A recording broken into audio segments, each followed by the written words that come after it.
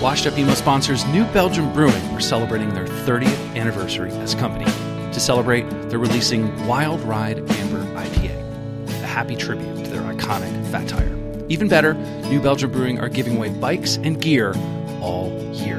Find out more information by visiting newbelgium.com. Do you ever wonder if your favorite band is emo? Tired of being in the same conversation with friends? Not knowing if you're listening to post-hardcore, screamo, emo revival, emo daddy, emo violence, or even ska? We're here to help. The Emo Council is here staffed and ready for any question you may have. Hey, Emo Council, just wondering if Green Day was considered an emo band, thanks. Green Day is not an emo band. Okay. From the creators of Washed Up Emo, isthisbandemo.com offers the definitive answer to the only important question of your day. Hey, is this band emo?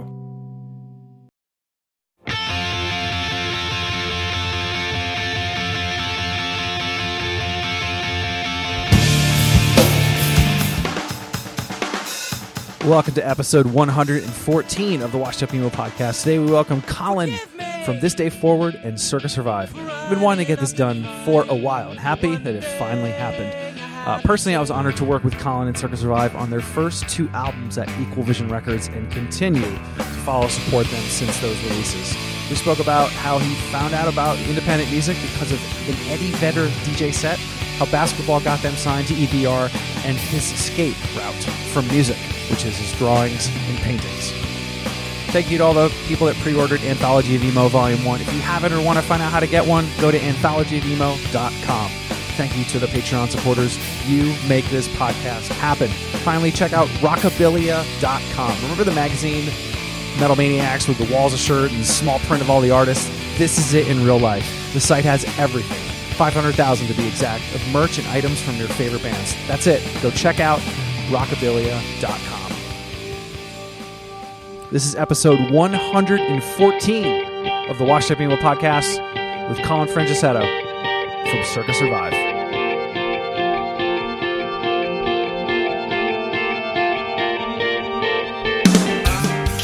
My first memory of wanting to be a musician is Van Halen's Jump being on the TV and these dudes just jumping off of stuff and like playing guitars and looking insane, and my parents just being like, wow, check this out. And like we were like watching it together, and I just remember being like all wide-eyed and being like, yeah, that looks like fun. Yeah, so that's the first thing I remember. But as far as like really getting into like underground music and stuff like that, I think just growing up in the suburbs of Philly, there were as I started getting into music and realizing that most of the people I would get into would be playing in the city. And when I was 14, I made some really good friends who also had parents that trusted them maybe a little too much as well. To let you go into the city? Yeah, so my parents and their parents were just like, yeah, go ahead. So we would just take the train. We wound up, like, it started as a weekend thing, going down the Trocadero and seeing shows, and it just turned into like a 5 days a week, like essentially every bit of money I made. Like, I started working when I was 14 as well. So, really? Yeah, I was working at a mall doing surveys. So every little bit of money I made, I spent going to shows or buying CDs or tapes or whatever, and that was it. Like, I think by the time I was 16, I had gone to like a couple hundred shows at that point. You know what I mean? So, and all kinds of stuff, right? Oh yeah, I was going to see, like, when I was 14, I saw Jeff Buckley open for Juliana Hatfield. You know what I mean? What? Like, I saw at 14. Yeah, I saw the Mighty Mighty Boss Tones play like the Trocadero two nights in a row, back to back, every year. You know what I mean? And then they would bring like Lifetime and H2O, and that's how I fell into all that. And I think the precursor to all that was probably, ironically, Pearl Jam, because I got into Pearl Jam very young, like in 6th grade, before 10 even came out, because a friend of mine, his older sister, who I had a crush on, was obsessed with going to see rock bands in small clubs, and she was obsessed with Pearl Jam, and she had all these bootleg tapes of them. What? It was before they had broke. and so I would sneak off into her room and hang out with her and just be like, so what are you doing? And she'd be like, you want to hear something? And she'd play me these live recordings of Pearl Jam, and I thought it was so cool. So by the time I was like, 13, 7th grade, and 10 came out, I was already ahead of the game and was like all about it. And when they were doing a tour, they took over radio stations in different towns, and they did that in Philly.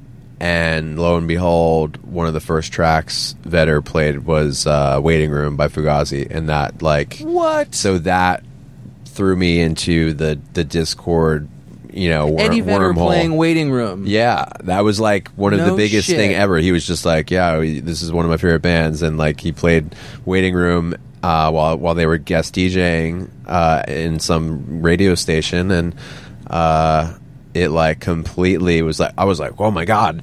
I just started taking notes, like Dead Boys, everything they played. I was like, I have to go get all this stuff. And then I would, anything I couldn't find at the wall or whatever, I would just have this list that I carried around in a little notebook, and every record store I'd go to, I'd try to find it. Wow. So that was so I was doing Minor Threat covers at 15, at little YMCAs for people who did not know who Minor Threat was. So hardcore connected. Yeah, totally.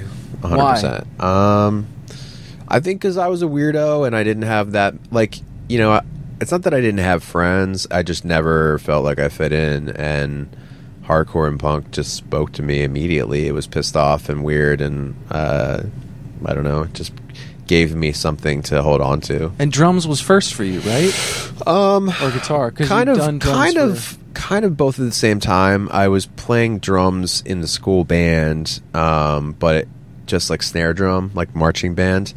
And at the same time, my dad gave me his old Fender Strat and was just like, yeah, mess around with it if you want.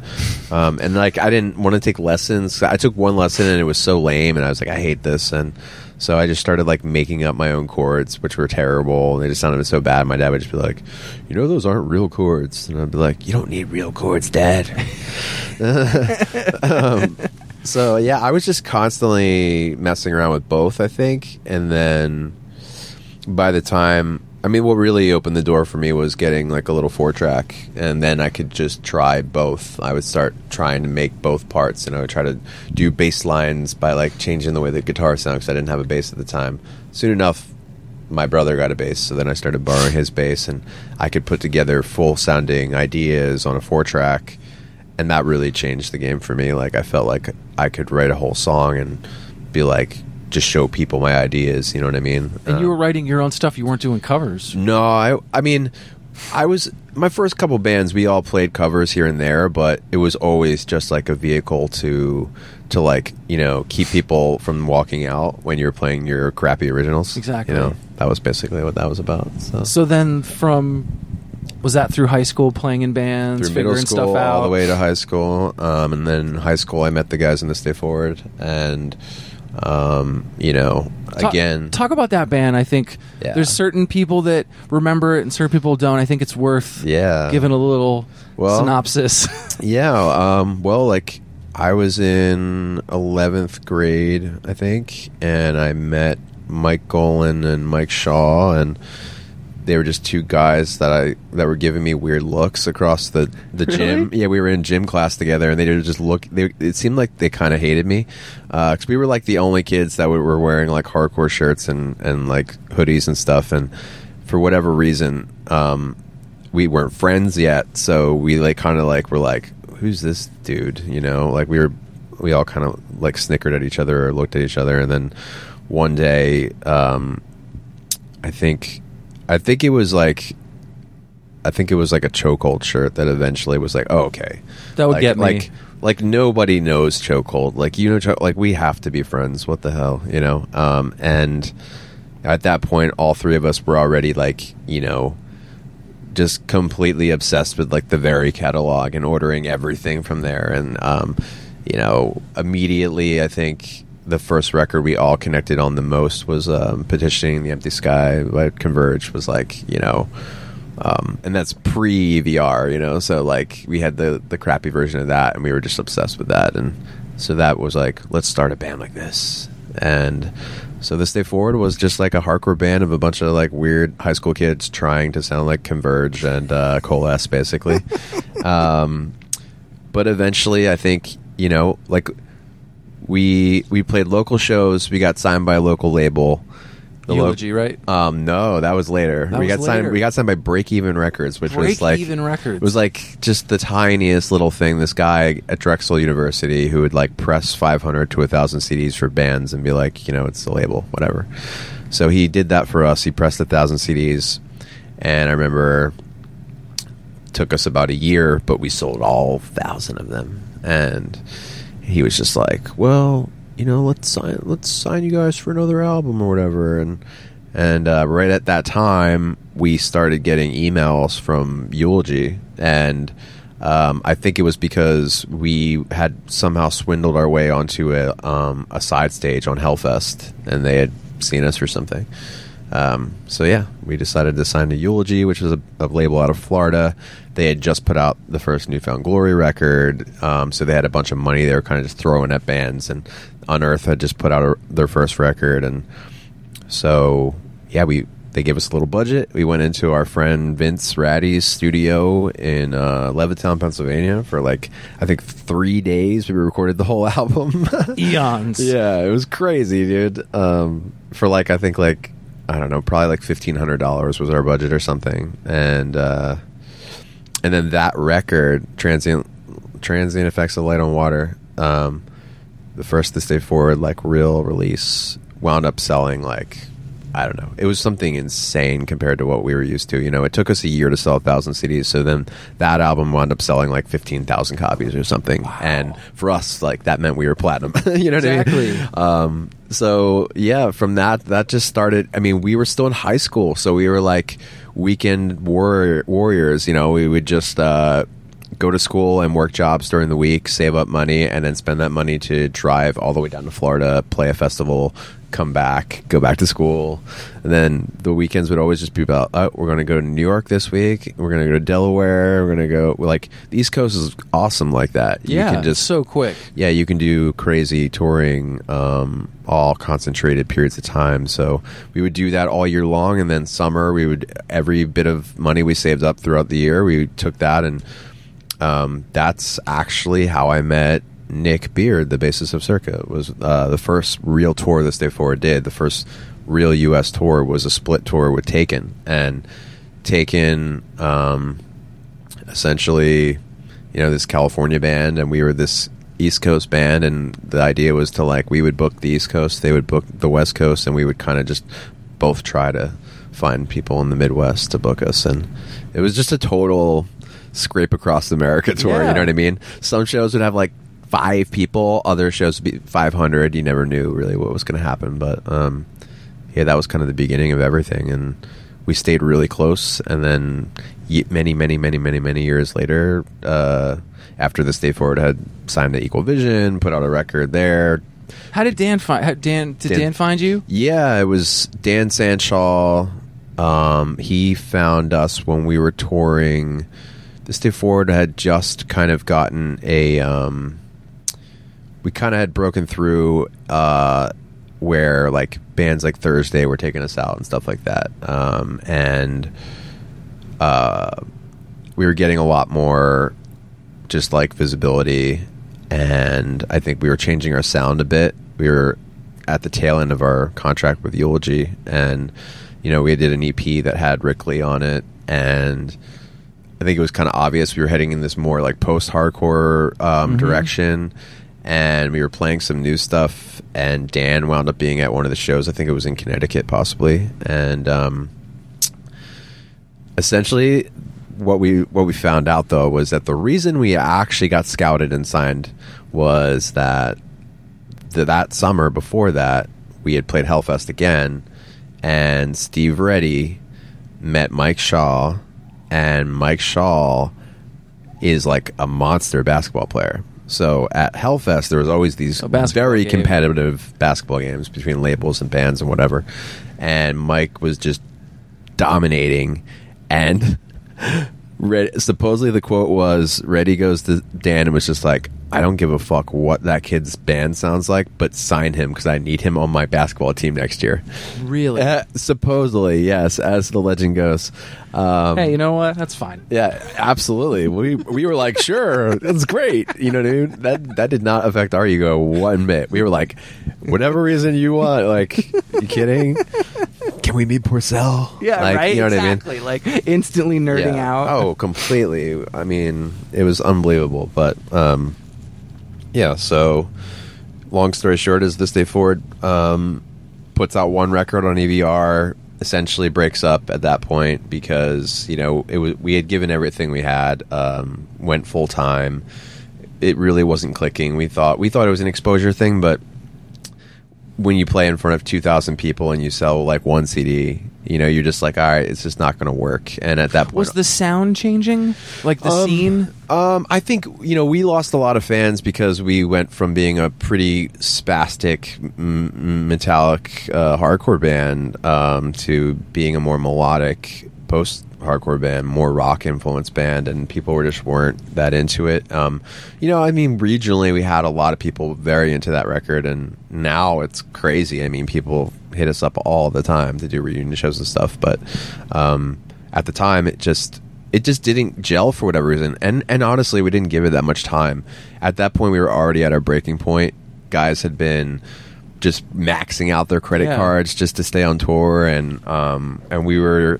we had everything we thought we needed. We had this great label. We had a great record. We were playing really well live, and we were opening for huge bands on huge tours, and just nothing was happening. So we felt like, all right, like, let's just stop dragging this through the mud and like quit while we're ahead. We're all still really good friends. Yeah, like, exactly. No real bad damage has been done.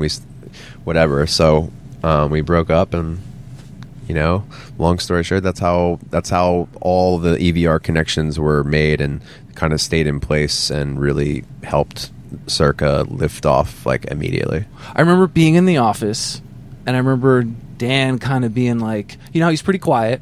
Yeah. And he probably hates that we're talking about him. But it was like him kind of being like, I got this idea. He kind of like whispers. Yeah. And he'd be like, I got this idea. I think I'm going to this. And it was kind of crazy. Yeah. When he kind of said it out loud, you're like, wait, you're putting together a band? And he's like, I got this. I got this. Like, you could see he already saw like it done, and you guys were already like had the record. Like, that's what his mind, you could see it. The thing is like, he hit me up and he was like, he was always like, he completely was a true believer in what I was doing, and was so... I feel like that's what I meant. Like, he knew you. He was like, what are you up to? Yeah. And I was like, well, I've been recording stuff, but I don't really know what it is. And I sent him some of these like solo ideas I had, which were kind of like weird skeletons of early Circa instrumentals. And he's like, oh, this is cool.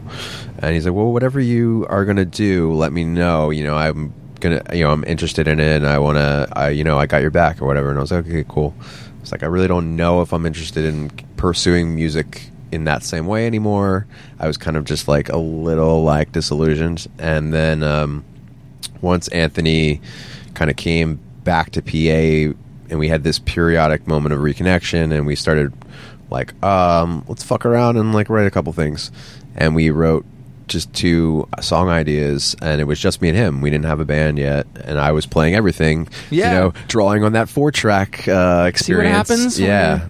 I literally was doing it on that 4-track that I started on as a little kid, which is great.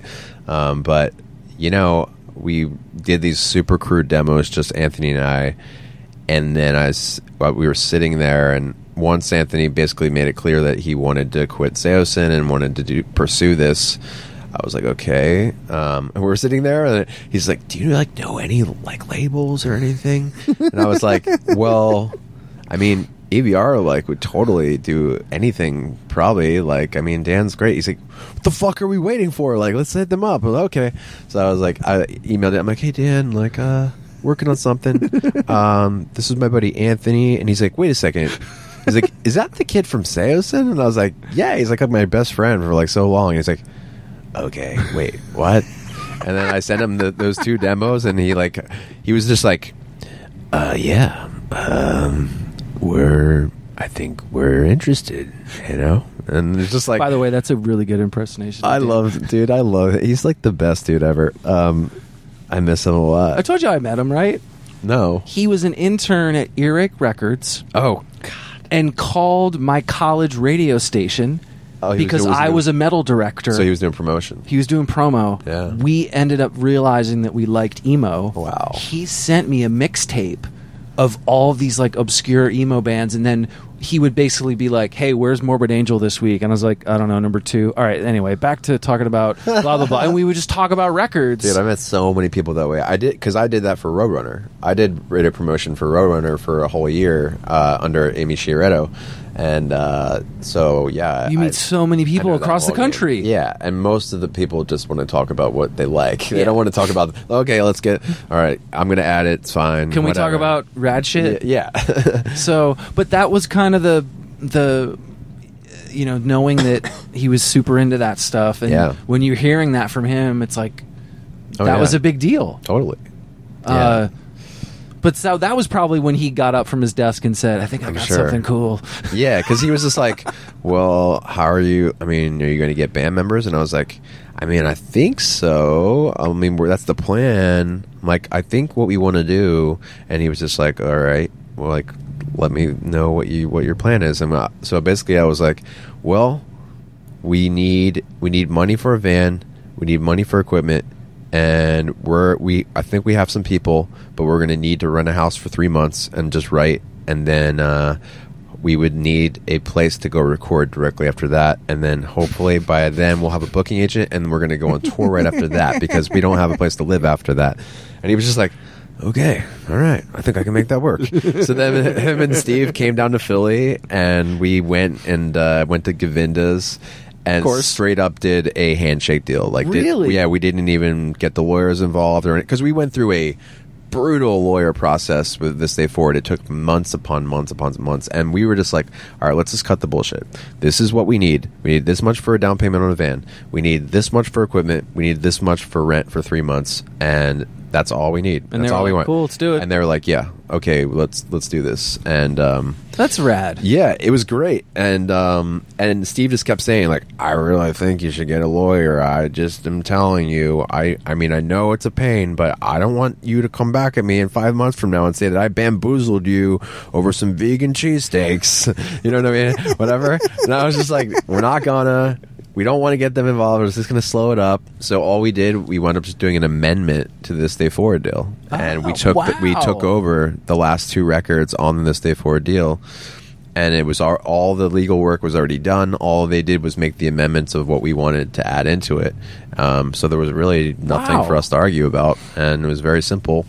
And it was a way for us to not have to sit and wait for lawyers to do this shit over a span of a year or whatever it would take. And yeah, they signed the band without a band name and without a full band even in place. So they really believed in it. And then everything worked out.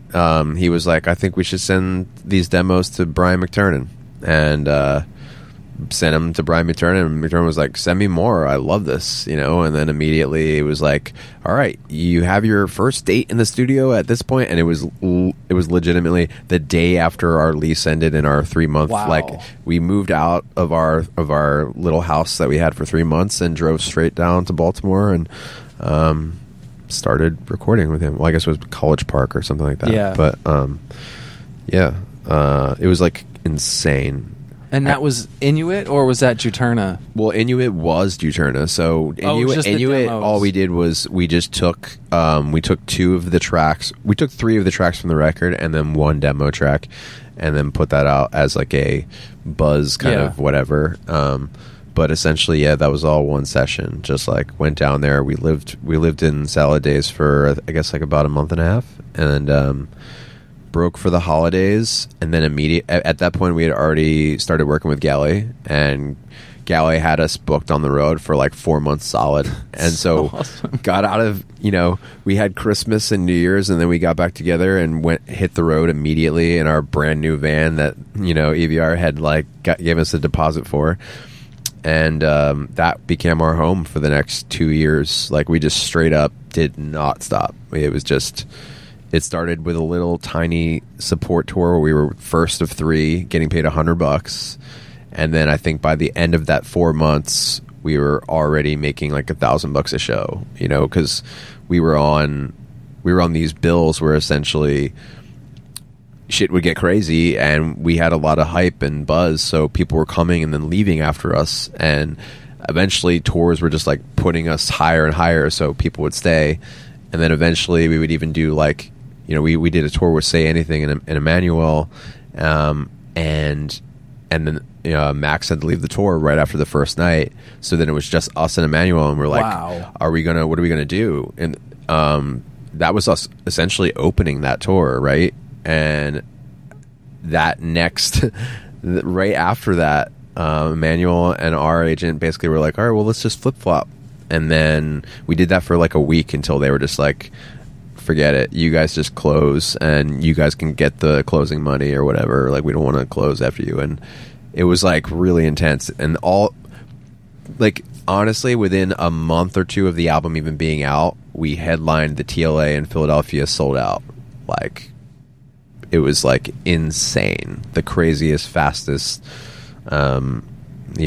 growth that I've ever experienced as a band. That was I mean, being at the office and working right next to all those guys. I mean, I was people probably don't know where I've mentioned, but I was sitting with all these guys working that. I remember just being like, wait, we got to ship more? Okay, wait, what happened? We need to do this again? Or like, people, wait, they love the video, we got to do this other, like we were getting calls versus us begging. Yeah. Which again opened up the doors, I think, for bands after it. Yeah. Because of that. I feel like those moments at a small label, sure, like carry it for like of course. I mean, we were piggybacking off of Coheed at the same time, and Armor and like other bands. The Armor thing was like 2 years of like working that What to Do in Your Dead record. Exactly. So it was like, there had been all these doors kind of kicked in with those bands, and then I think it gave us some visibility as soon as they had our thing going, as soon as you guys had us like kind of up and running, and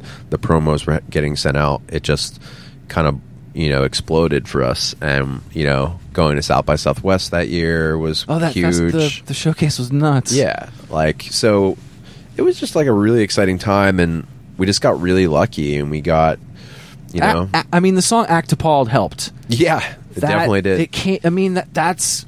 It definitely What's did. the kids say? It's a banger. It's woke. Yeah. Yeah.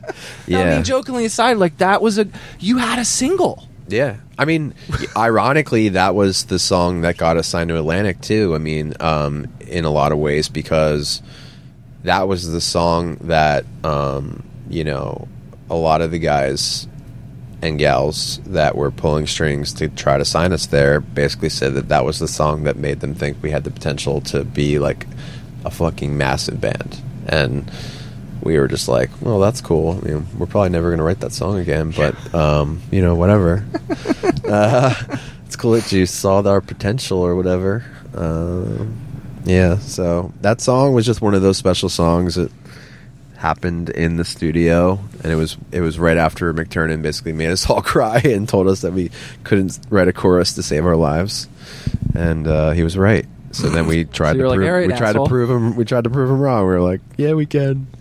I didn't know that. That's great. Oh yeah, McT is great, but he definitely, he was very, very hard on us at first, because I think, as rightfully so, I mean, we were maybe getting a little more hype than we deserved at that time, and he wanted us to live up to it. So, So after that first record, obviously you're headlining. Like that's a lot happening. Yeah, it was nuts. I mean, but we were also getting great main support slots too, and so we were essentially like headline these rooms we knew we could sell out and do well in them. But then the second a bigger band would be like, hey, come support us, we'd go do that too. So we were essentially touring, 10 months out of the year, some of these cycles. I would say the time span from being in the studio recording Juturna and then the end of the On Letting Go cycle, it was just this 4 years of just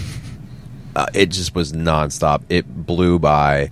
and out of nowhere we were a band that was together for almost 5 years already, and it was just like we hadn't even stopped, and it was right mid on letting go cycle that I think as that was going on, we knew we were out of our contract with the AVR, and that was when a lot of the really weird shit started happening with all the majors coming out to scout us, and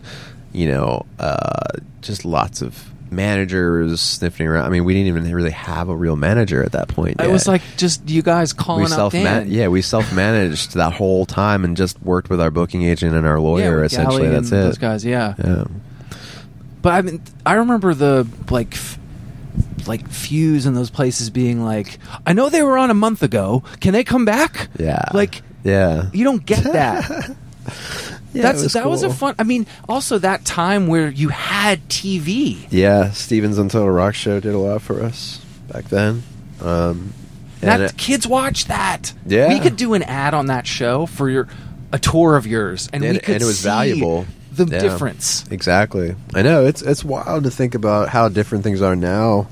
Just the way things penetrate the market is so different, and it's so much harder to get anyone's attention and keep anyone's attention. And we're just one of those lucky bands that has just kind of had our head down and just worked hard, like consistently and not stopped, and we kind of just exist kind of outside of that bubble, I mean, you built it where it's like I talked to some bands and it's like we talked about it before. It's like you have a career. Yeah.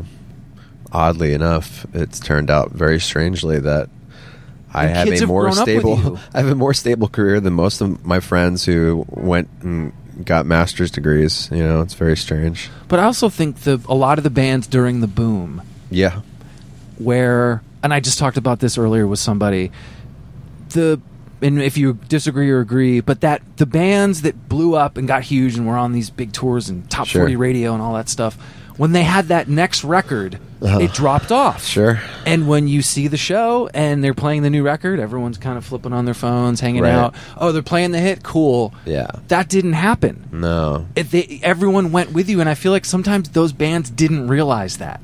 Wow, look at all these people here. Yeah. But it wasn't this... Like, Coheed was kind of like that. Like, every single note that they're doing, every story, They're a huge inspiration for us. I mean, and they remain that, and they were, I think, kind of a guiding light for us even throughout the major label era of our life. Because they did it right before. Yeah, they had done it already, and we watched them still stay as progressive and wild and experimental and like fun, like everything about what they were doing, to me, none of it screamed like trying to be like a radio rock band. You know what I mean? Like they just stayed who they were and kept doing it and just kept getting bigger and bigger and taking what they were doing and making it better and just more entertaining. Every time I saw them, every time I see Coheed, I'm just like, God, they're even better than the last time I saw them. And like I keep saying like, oh, this must be it, this must be the pinnacle. Like they're I remember being in like the Philippines with them and watching them play to like 80,000 people and just watching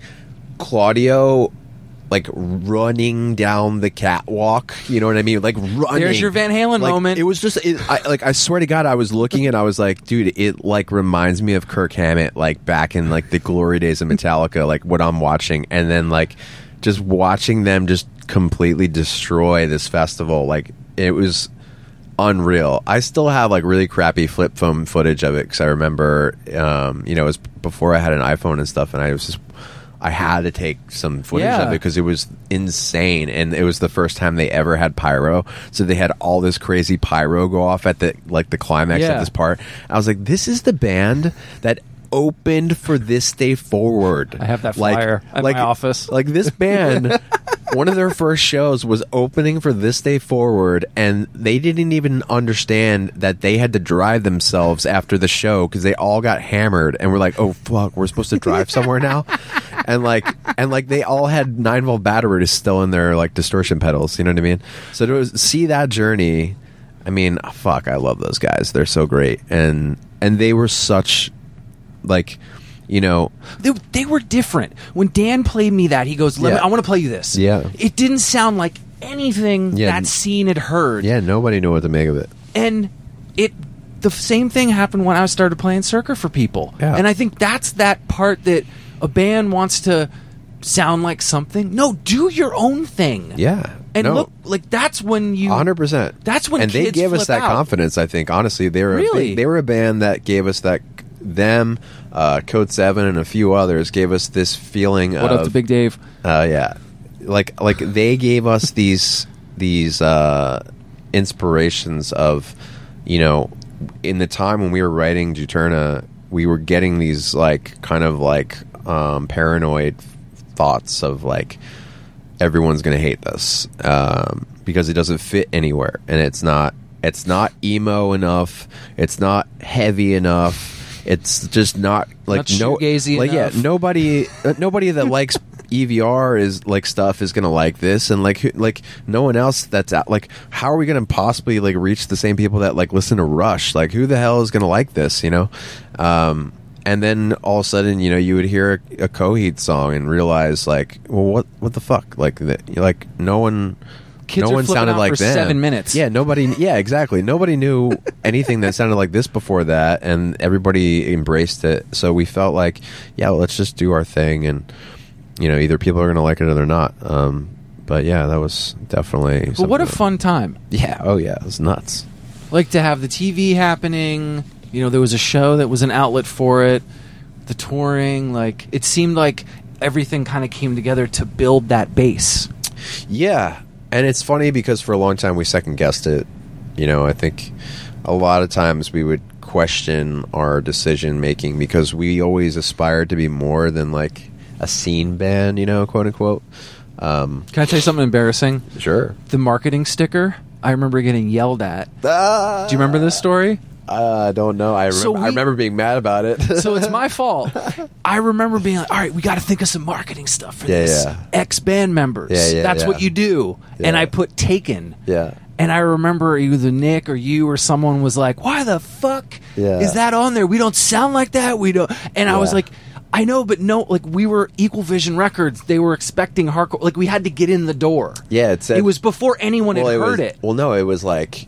I feel like it was ex-members of all of our old bands. Yes. And I think... It didn't make any sense. Well, it does from a marketing perspective, but I think we were so anti that. We were like, no. And, like, honestly, every time we saw a flyer that had ex-band names on it, too, we would throw a fit. Yeah. Because we're like, don't sell us as something more than what we are. Which we had learned from, because as soon as people heard it, they all told us it doesn't sound like any of that. Yeah. And then I think the second run we... Well, I think there was also a sensitive thing because of like Anthony leaving Seosin, and then and then people using that name a lot. Like as we were starting to come up as a band, like we had to be straight up dicks about it. We had to just we had to just say, do not put our old band names on anything, please, because we don't want to exploit that, and we also don't want to come off as saying that those bands are dead necessarily, because Seosin in particular was trying to move on, and we like didn't want to stoke that fire anymore, because we felt like, you know, especially, you know, I felt especially guilty about that whole thing, because, you know, they were like poised for greatness, really, in my opinion, and obviously things have turned out great. They're, you know, they still get to make music together now, and it's awesome. But during that whole time, it made me feel kind of weird, because I never asked Anthony to leave. You know, he wanted to leave because he was uncomfortable there, but I felt like that's shitty. They're trying to like get their shit together and move forward, and here we are, excess, and you know what I mean? Exactly. Like, it's almost like it was premature. Yeah, we're already putting a fork in them, and they're in the middle of trying to sign to Capitol. So it's my fault. No, it's all of us. But it's funny. I remember that day vividly. There's very few days you remember from work. That was definitely one of them. Oh boy, it was funny. I remember that. I mean, moving from EVR to Atlantic. Yeah, that's great. That was another wild time. I mean, we just were like taking dinners left and right, and like people giving us comped concert tickets to anything we wanted, and I think at a certain point we got a little maybe in over our heads as far as just taking things from people who were throwing them at us because they wanted to sign us, and we really had no interest in a lot of it. But some of the, eventually we had to have that talk. Guys, if you know that we have no interest in working with these people, please don't take anything from them. But, this is the shit you dream about as a kid, like people driving you around in limos and taking you to go see, big rock stars and having these fancy dinners with, like, the heads of record labels and whatever. So we kind of ate it up, literally. Yeah. And it was a really fun time until we were going through a lot of problems with our manager at the time. And it just was like, it turned very stressful very quick. But essentially, we signed to Atlantic because they were the one label that truly made us feel that they did not want to change us, and they wanted to sign us based on stuff we had already done, based on the fact that they felt like, they just want to take what we do and amplify it to the masses. And to their credit, that's really what they tried to do. And a lot of it actually was great. I mean, just like any other record we put out, I mean, I guess a lot of people put expectations on a major label like, oh, they're going to blow you up to like 100 times what you already are. But for us, that's just never the case with any label. Whether we put it out ourselves, whether it's on EVR, whether it's on Hopeless, whether it's on Atlantic, we grow a small amount every single record, inch by inch. You know what I mean? It's never been anything. The boom happened when we first became a band. Ever since then, that was the big bang. Ever since then, we've just been slowly expanding. And, I think the industry was changing at a breakneck pace at that point. Pirating was becoming a way bigger issue. Record sales were kind of like, do they matter? Don't they matter? Of course they matter to a major label, but they also don't. Like, it was a very strange time. But we had a really great experience there. I mean, I think we got very lucky with a fantastic lawyer who wrote a great contract, and essentially we got to leave there in a very non-bloody fashion. That's awesome. Essentially the label paid us to leave, and that was great. And we essentially took that money and funded our next record and just kept going. So what was that like from doing it, with all those people and hundreds of people helping you, and to now you're on your own doing it yourself? Yeah. Kind of back to your 4-track. Well, it was very liberating, It was kind of like, and I think there's no way to do it without going through that, because you go through that, you see where all the fat can be cut, you see what's unnecessary, you see what's overthinking, but then you see what good stuff comes out of that too. You know what I mean? Like, we got the Safe Camp symbol out of that period of time, and we came up with it, but they pushed us to like, you guys should have a symbol of sorts that is associated with the band, and they were right. And like, I think it, oh my God, I would be, I don't know, I would never take that back. I think the Safe Camp symbol is so crucial to Circa, and they really pushed that, like, heavy reflection, deeper meanings, like what's your band's mission statement? Like, what are you guys trying to achieve? What do you stand for? I think when somebody pushes you to define that, it forces you to grow. You know what I mean? In a really good way.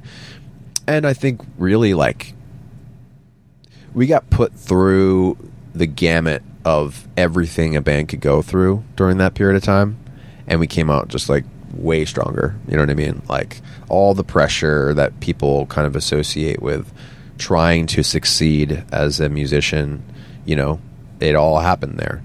Live on-air performances with radio stations, big festival performances, big, like, kind of like, everything was always some type of, like, something might come out of this, you know, kind of feeling. And now we exist in the complete opposite of that space, where that's the running joke every time we're in a big city. oh, I hear there's going to be talent scouts out there tonight. You know what I mean? And it's just like such a joke to us now because it's just like, oh my God, you remember when that actually used to be a thing? Like there used to be a thing like where you thought some person could be there that would change everything. And it must have felt pretty. Your head must have been clear. Yeah. We're doing this our way. We've got these ideas. You're right, cutting out the fat. Yeah. It was super. It was a really liberating time coming off Atlantic because I felt like we kind of had the leash on for a long time there. Not because they were controlling us, but because there's a lot of shit to do. We volunteered. We wanted to be participants in this team experiment of, okay, like we're going to make this bunch of songs and we're going to sit here and hash this out with our A&R guy and talk about why we think these are the best songs and blah blah blah, and we're going to give him an actual opinion and give him an actual say, like a vote. You know what I mean? Because we decided to work with this label, we didn't want to just fight them the whole time. We had the same goals, you know what I mean? So it was cool, but then when we got out of there, it was like you could just completely breathe again. You know, it was like the difference of like running with a weighted vest on or not. All of a sudden, we could just make decisions fast and based on what we wanted to do, and that only. And if we wanted to start our record with a 7-minute song, we could. And that was kind of the great thing that came out of that, knowing that. And that was Violent Waves. Yeah, and I mean that was a really dark time for the band, but also a very, like I said, liberating. I mean, it was dark because we went through all kinds of hell personally throughout, you know, addiction, divorce, all kinds of really brutal stuff, but. You know, that was more towards the tail end of that, and then we went through more management changes and then eventually booking changes and all of that stuff. Very necessary for growth, but very painful. Yeah, because at that point you're really attached to everybody that you work with, even the people that you knew you had to cut ties with, just because you needed a fresh start. There was a lot of hurt at that point, and. Yeah, that's when you realize they're like not in Kansas anymore. You're like, you know, you're in the middle of adulthood. People are like, you know, in the middle of raising kids. Other people are like, you know, starting over, you know, after divorce. And so there was a lot of real life shit got real. You know what I mean? To say the least. And that was a very like, maybe we'll be a band in a year, maybe we won't. Really? Was that touch and go? Oh, definitely. I mean, at the end of Violent Waves, for sure, we were at this place where everyone was in their own bubble of kind of despair, dealing with their own shit, and we weren't really communicating. And Greg, bless his heart, was managing us at the time, doing his best, but we were a total mess and impossible to really wrangle in to do anything, not even to, I mean, just to get on a conference call was like a fucking ordeal, you know what I mean? And to get us to really make plans, to get people to calm down about financial concerns, to get anyone to like just make rational decisions was very difficult at that time. And it was clear that it was way too much for Greg to handle, and we as a band, and I think at that moment just made the decision to completely start over with everyone we worked with and just started from scratch. And you know, it was really hard, but I think it wound up being for the best. And the team we have now is the team we put in place then. And that was for this. That was for the Sumerian Records. Yeah, one. Dissensus. Yeah. Which we actually started. We were recording it. We didn't sign to Sumerian until after it was already done. We made the record on our own. We funded it on our own, and then afterwards, you know, when we had our new management in place and everything, they were like, "Oh, like, let's just see if we can get someone else to put this out." And we're like, "All right, we're open to it," you know. And Sumerian threw down hard for it. They really wanted it, and they hadn't even heard it yet. So wow. It was like, okay. It was definitely like offer you can't refuse, and also very enticing because it was so outside of the box of what we normally would do. So that started our now trend of doing one record deals. Yeah. What I think was interesting when you did have that sort of lull where things were going on, personal things, I think other interests happened. Oh, for sure. And I wanted to touch on the painting and the drawing stuff. When did you start? Was that like an early life thing? When did you really dive into it? Because if people don't know, like, you've got amazing art, beautiful stuff that you've done personally for a really long time, and I think that's a fun thing to have when it's not Circa.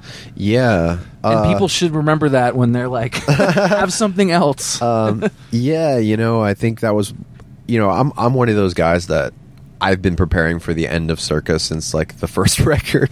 I've basically been like, what's my escape plan? Like, what do I do? Like, because I just keep, I think I was like I don't know, like 24 or something like that, like 23 when Circa started, and I just was getting this creeping feeling that like if this kept going on, I felt what it was like to have like all of a sudden like wake up in the middle of being an adult from like this day forward breaking up and just be like, I don't know what to do, so I think from even just the start I started like, all right, being in a band gives you a lot of hurry up and wait time. I just wanted to do the most with that time. So that's when I started just like, tinkering with design and drawing and stuff like that, probably around the second record or so. At the same time, I was doing a lot of like solo stuff and like remix work and that stuff that was just outside of the realm of just a rock music, doing a lot of like electronic feeling stuff. So I started just building up experience doing, music that I could make on my own, and then also artwork that I could make by myself and not depend on anybody. That was kind of the thing. What can I do that I don't have to depend on anyone else for? Because, being in a band, that's all you do is depend on other people. So the first real time I started making paintings in an effort to show them and sell them was around the On Letting Go time, and essentially the reason that I did it was because our favorite record store was going out of business and they were being forced out of their location, and they had a $12,000 debt they had to pay just to get back in, to get their stuff out, and they had a lien on them and all this stuff. Basically their landlord just completely screwed them over and broke a promise and screwed them over. And so we were like desperate to not see that happen. So myself and Brendan and I guess the whole band eventually, but I at first I was just like, we got to do something. So we just launched like 15 fundraisers. You know what I mean? We put out multiple Circa shirts. I got like John Gorley from Portugal the Man to design one. I got Drew from Dredge to design one. I designed one. We had all these like just charity shirts, and then we did a charity art show. Me, Anthony, my girlfriend at the time, Meredith, and we just filled this like little hall with art, and everything that was sold like went to help Siren. And, wow. It was cool. We had a benefit show as well, like just like local bands that we put on. Just a bunch of people kind of pulled together, and then I think eventually it took a couple weeks, but they wound up getting to get in, get their stuff, got a new location, and then they're still there today. And we play there, almost every time we put out a record. That's like an 80s movie. Like, yeah, you like saved the, we helped. Old folks home. It was like the whole community pulled together, but I definitely was like, I love that. And in the middle of that, it helped me launch my art career, because it was really like what gave me the confidence of like, the first step in learning how to sell your own art is like learning how to not freak out about how much it should be worth. And I think when you're doing it for someone else, it allows you to take that whole mindset out of it, and you can just be like, I just did silent auctions. Like, what is it worth to you? What can you pay? What can you afford? Some people paid $10 for a painting. Other people paid $1,000. You know what I mean? That was kind of interesting. I thought that was wow. Okay, so art is just as valuable as people want to say it is. But after that, I just started like gradually like, okay, this is what I think it's worth. This is what my time's worth, essentially. And I just kept making work at that point. and now I would say it's probably, you know, just as much of a career for me as music is. That's amazing. Yeah, I do multiple shows a year. I'm constantly kind of grinding on the side, trying to submit to galleries and do all that stuff. But yeah, it must be fun. It is. It is. Again, fun. it's that other half. Like, yeah, it can't just be all. I wish I would have picked something that was a little easier. I feel like I picked another thing. Your other medium. Well, no, I just picked another thing that's like nobody can make it as an artist. You know what I mean? These are all the things that people tell you, like, don't try to be a musician, don't try to be an artist. Don't major in art history. I was like, let me do both. How about that? You know? But yeah, no, it's worked out great, and you did some film scoring, a little bit, which I thought is worth mentioning. Yeah, because that's a different way of looking at that's another thing. And I just wanted to get into. I haven't done anything high profile at all, but I've done some small indie like shorts, a few things here and there, just for experience. And I'm kind of waiting for that one thing that just feels great and right to do. I would love to do a full length. I feel like I'm finally ready to do that. So, also too, I think for you guys, you know, that's been 15, right? Years, getting there close. I think we're like at 14. 14, we'll yeah. Be same members. Yeah, same members. Which is insanely rare. Yeah. Still together, still making. I think that's a testament. And I think, have you guys thought about looking back? I know you've done some anniversary things. Yeah. But are you constantly thinking about that, or is it what's next? A little bit of both. I mean, I think the anniversary tour has definitely they forced us to look back. And what did that feel like? Great. It was really nice to actually, because we were doing all these VIP experiences where people come in early, and we play 3 like more stripped down songs, and then we did like a Q&A for those tours, and people just asked questions about those records and those times, and it was pretty cool to hear you know, the other guys' perspectives on things, and I think we all kind of learned from each other, like hearing like, oh shit, that's what was going on in your mind at that time, you know, because we never really sat there and dissected it out loud like that, so that was cool. But I think it gave us a lot of perspective of what a special thing we have. It's rare, Colin. It is rare, and it's even more so than that. It's just kind of magical to think about. You know, this is all because we just created some shit out of thin air. You know what I mean? Like, we just created some music, and somehow we just built on top of that, and just kept building on top of that, and now it has its own life. You know, the Circa fans are their own thing. Have you seen them grow up? Oh yeah, dads and kids, like that kind of stuff. Yeah, people that have been coming in high school now come, and they're bringing their newborns and shit, and it's like, you know, you can't help but just be like, this is wild. You know, I think yesterday, I've never had a VIP where more people said, I started listening to you when I was in 7th grade. I'm here now. And they're like this adult, you know, and you're just like, or like something of that nature. Like, we've had multiple people say, this is my 25th show, this is my 30th show, this is whatever, and you're just like, holy shit. That's got to give you some like not rise or ego, but more of like, we still gotta you know, change up that set or do that other new thing, like, because you know that there's people out there that have seen, like, it almost pushes you to know that. Absolutely. I mean, just the other day in Florida, we had a group of like 5 people that they paid extra to come to every VIP for 3 Florida shows in a row. And normally there's no repeats in VIPs, so we just played the same songs. But that situation, we were like, all right, let's change it up. Like, so we added an extra song, and just were like, hey, we like really appreciate that you're here. Normally we play the same stuff every day because it's always different. Flipped. Oh, they loved it. They were all about it. They're like, we were fine just hearing the same ones again. But you know, there's just so many people that will just straight up follow us around when we come within a few states, and they'll just go from show to show. And then when we played Red Rocks, like, those photos, like, in video that I saw were so beautiful. That was insane.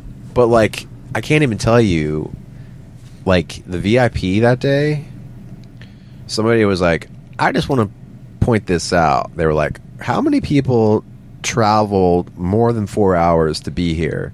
And it was almost every single person. Wow. Like, every single person at the VIP had flown out or driven, like, on a road trip to be there for that. And that just meant so much. And there was, like, probably, like, about 200 people there at that VIP.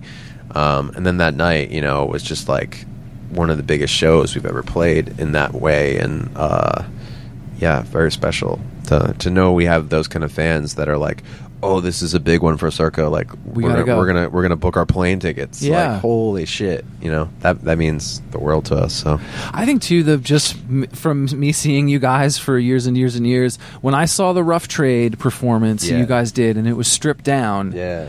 I'm super jaded. You know, like it's tough to get me.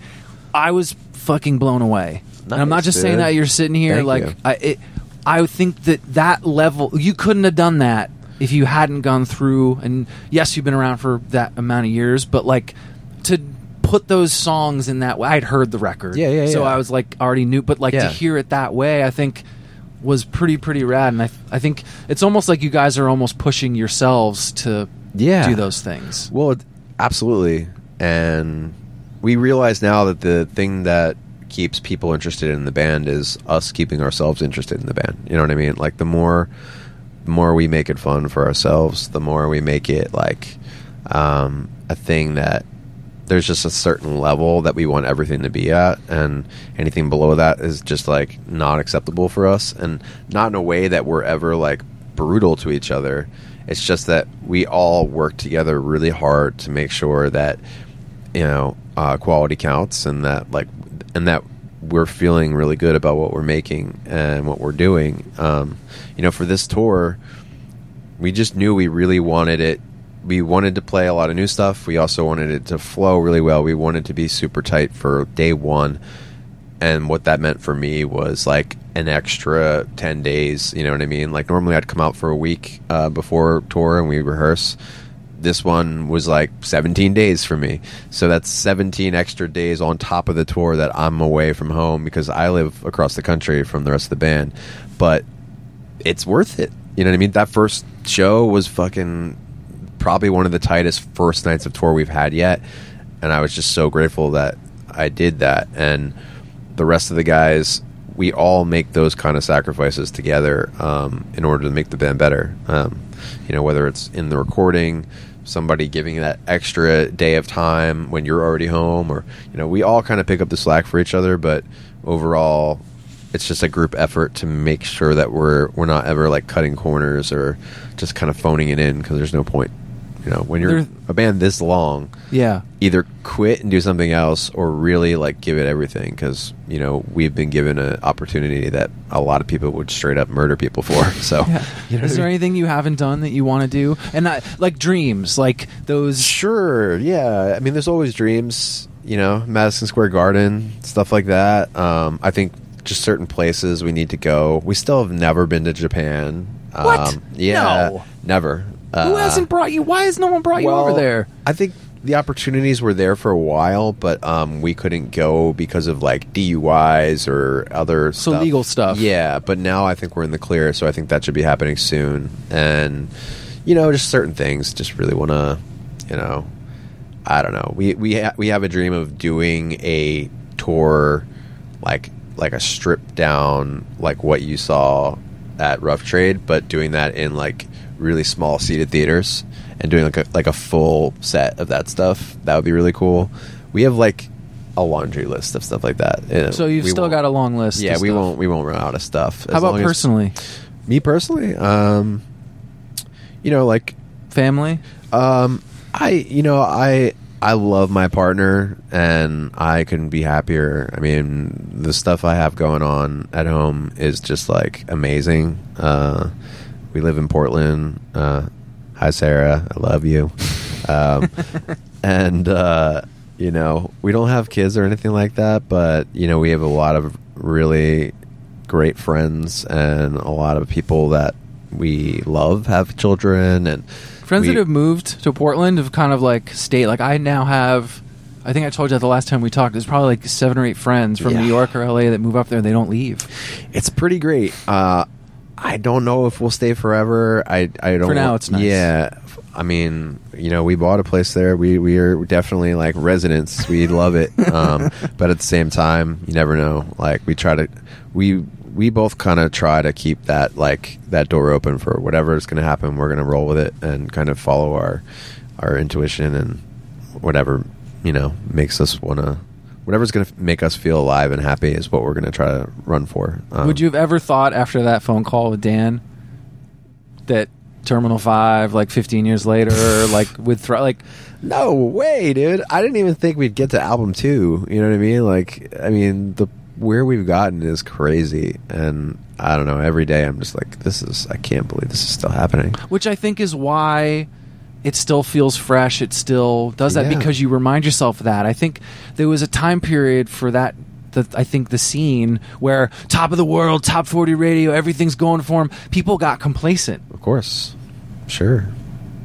It's rock and roll is powerful in that way. It can completely ruin you, and we've always, going back to the beginning of Fugazi.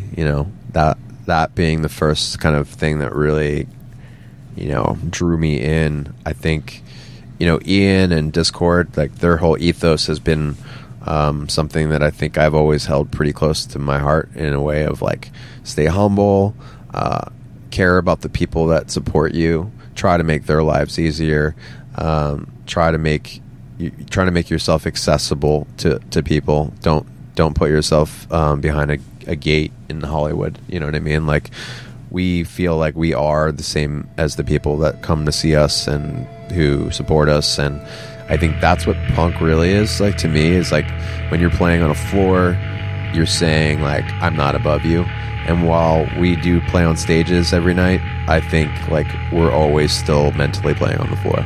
We're still right there, and we like to walk out and just talk to people and just be around like the people that essentially put food in our mouths. Like, for us, it's very much like we're just super grateful and thankful, and the fact that people love what we do, we're just completely amazed and humbled by that.